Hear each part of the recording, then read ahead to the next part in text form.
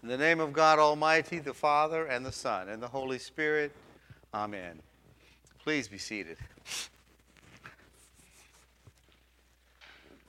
I can still remember the excitement among my classmates in grammar school each year as Lent rolled around. Much like deciding what we wanted for Christmas, Lent brought with it the task of choosing a Lenten sacrifice, the colossal decision of what we're going to give up for 40 long, long days. And the choices took on a variety of forms. Some kids would give up candy or gum, while others would give up watching cartoons or picking on a younger sibling. There were goody two-shoes who could always top anyone else's chosen sacrifice. If someone gave up chocolate, one particular girl in my class would surely announce that she had given up all forms of personal enjoyment and that she would spend the entire season of Lent kneeling on uncooked rice in meditative prayer. On the other end of the spectrum, there were the legalistic types, those who would choose to give up broccoli or green beans with the misguided understanding that giving up anything at all qualified as a Lenten sacrifice. And why do we set aside a season of repentance and sacrifice and forgiveness? Well, the common answer we hear is that Lent is a time to prepare for the coming of the Lord. Now, Advent is also a time to prepare for the Lord, but in a very much different way.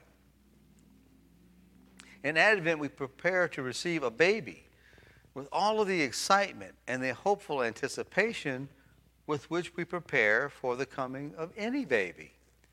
In Lent, though, we prepare for the coming of the Lord not as a baby, but as our judge and our Redeemer.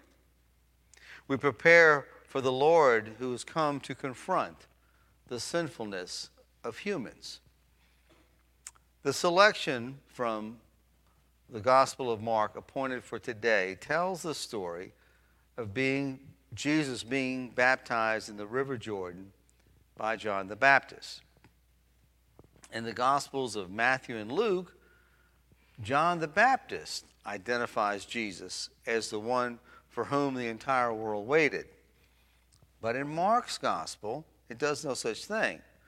When Jesus sees the heavens torn apart and the Holy Spirit descending upon him, the voice of God is directed to Jesus alone.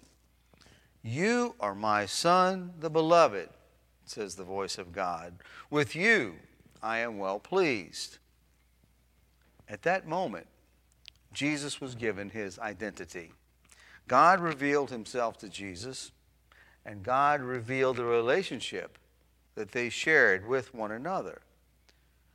No one else on the banks of that river that day had any clue that this man had just been confirmed as the Son of God, the Messiah. So what happens next in the story is a little curious. Having learned that he is the Son of God, Jesus immediately goes to live in the wilderness where untold dangers lurk, a place that surely no one would go if given a choice. In addition to being a place of hungry beasts, the wilderness is where Jesus is confronted by the temptations of Satan himself. And what could it have been that called Jesus into this frightening place? Now, for those of you who are not familiar with Dietrich Bonhoeffer, he's a 20th century martyr. Bonhoeffer was executed by the Nazis for his work against tyranny in the belief that his beloved homeland of Germany could only be saved by a return to the Christian faith.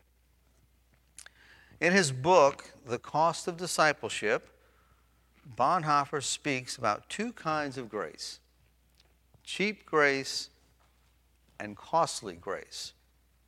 He defines cheap grace as grace we bestow on ourselves. This cheap grace is what we receive when we believe that we may obtain forgiveness without repentance. In his words, cheap grace is grace without discipleship, grace without the cross, grace without Jesus Christ. And I'm afraid to say that what he describes is often the way in which Christians approach the salvation offered to us through Christ. Now, in today's second reading from the first book of Peter, we're told that Christ suffered once for all. Is that it then? Does being a Christian simply consist of being baptized, proclaiming that we are Christian, receiving a get into heaven free card, and then living in whatever manner we please? And if that's so, then the suffering that Christ endured would indeed be meaningless and truly dishonored. For us today, and for all generations of Christians, our salvation is through Jesus Christ, who brought the very Word of God to this earth in his life and in what he tried so hard to teach us.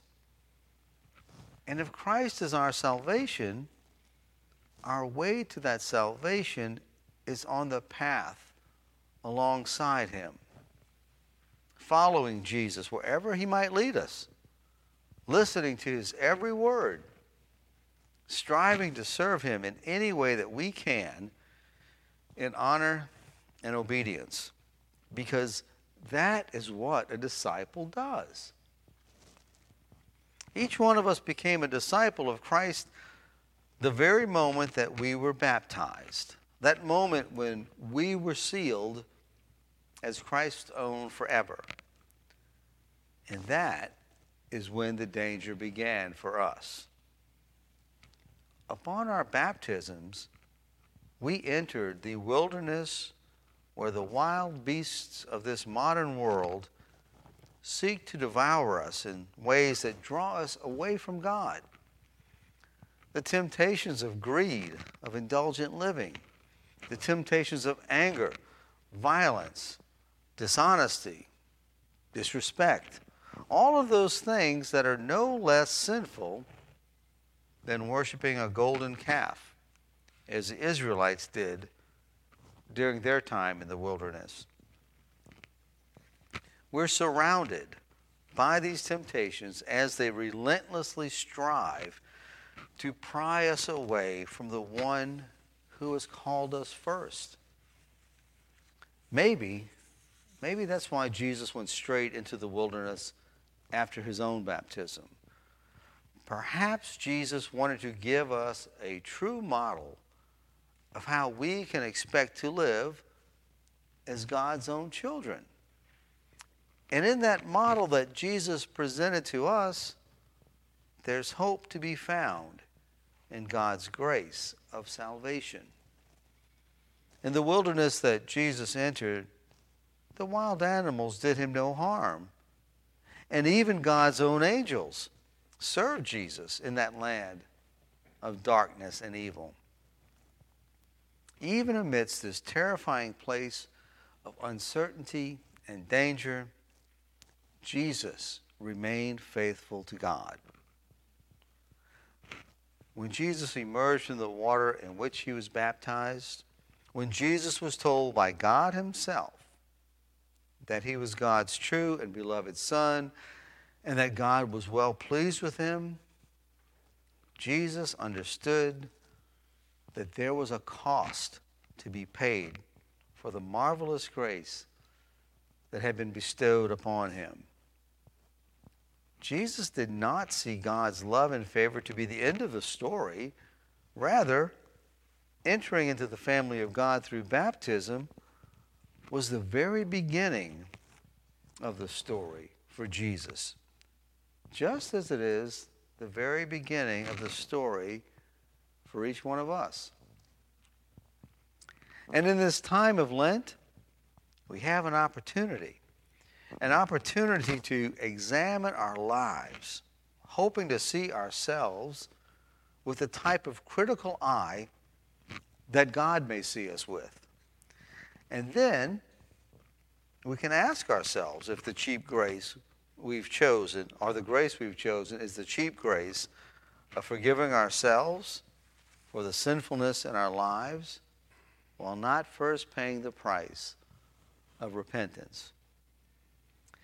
If that's the type of grace we have conditioned ourselves to embrace, we still are not without hope.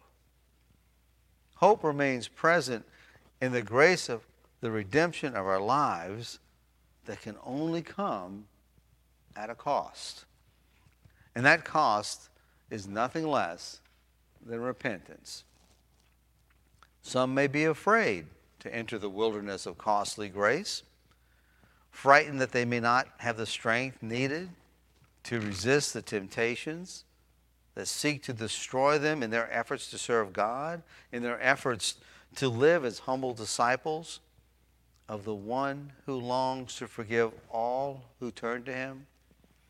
But just as Jesus saw the Holy Spirit descend upon him while he was standing in the muddy waters of the Jordan, we who have received the Holy Spirit ourselves are meant to know the wilderness of denial and sacrifice, to know the desert through which we must journey to arrive at the oasis where God's grace of redemption awaits us. And also, like Jesus, our faithfulness to God will protect us in our time in the wilderness. Trusting in the costly grace of God, the temptations that once ruled our lives lose their power over us, freeing us to share in a relationship with God that is no longer encumbered by the obstacle of our unrepentance. In our most unlikely wilderness of modern life, God offers us his grace and his forgiveness, a forgiveness that allows us to be reconciled to him once more. And it's in this same wilderness that God will send his very own angels to assist us, just as God did for his Son with whom he is well pleased. In the name of the Father, and the Son, and the Holy Spirit. Amen.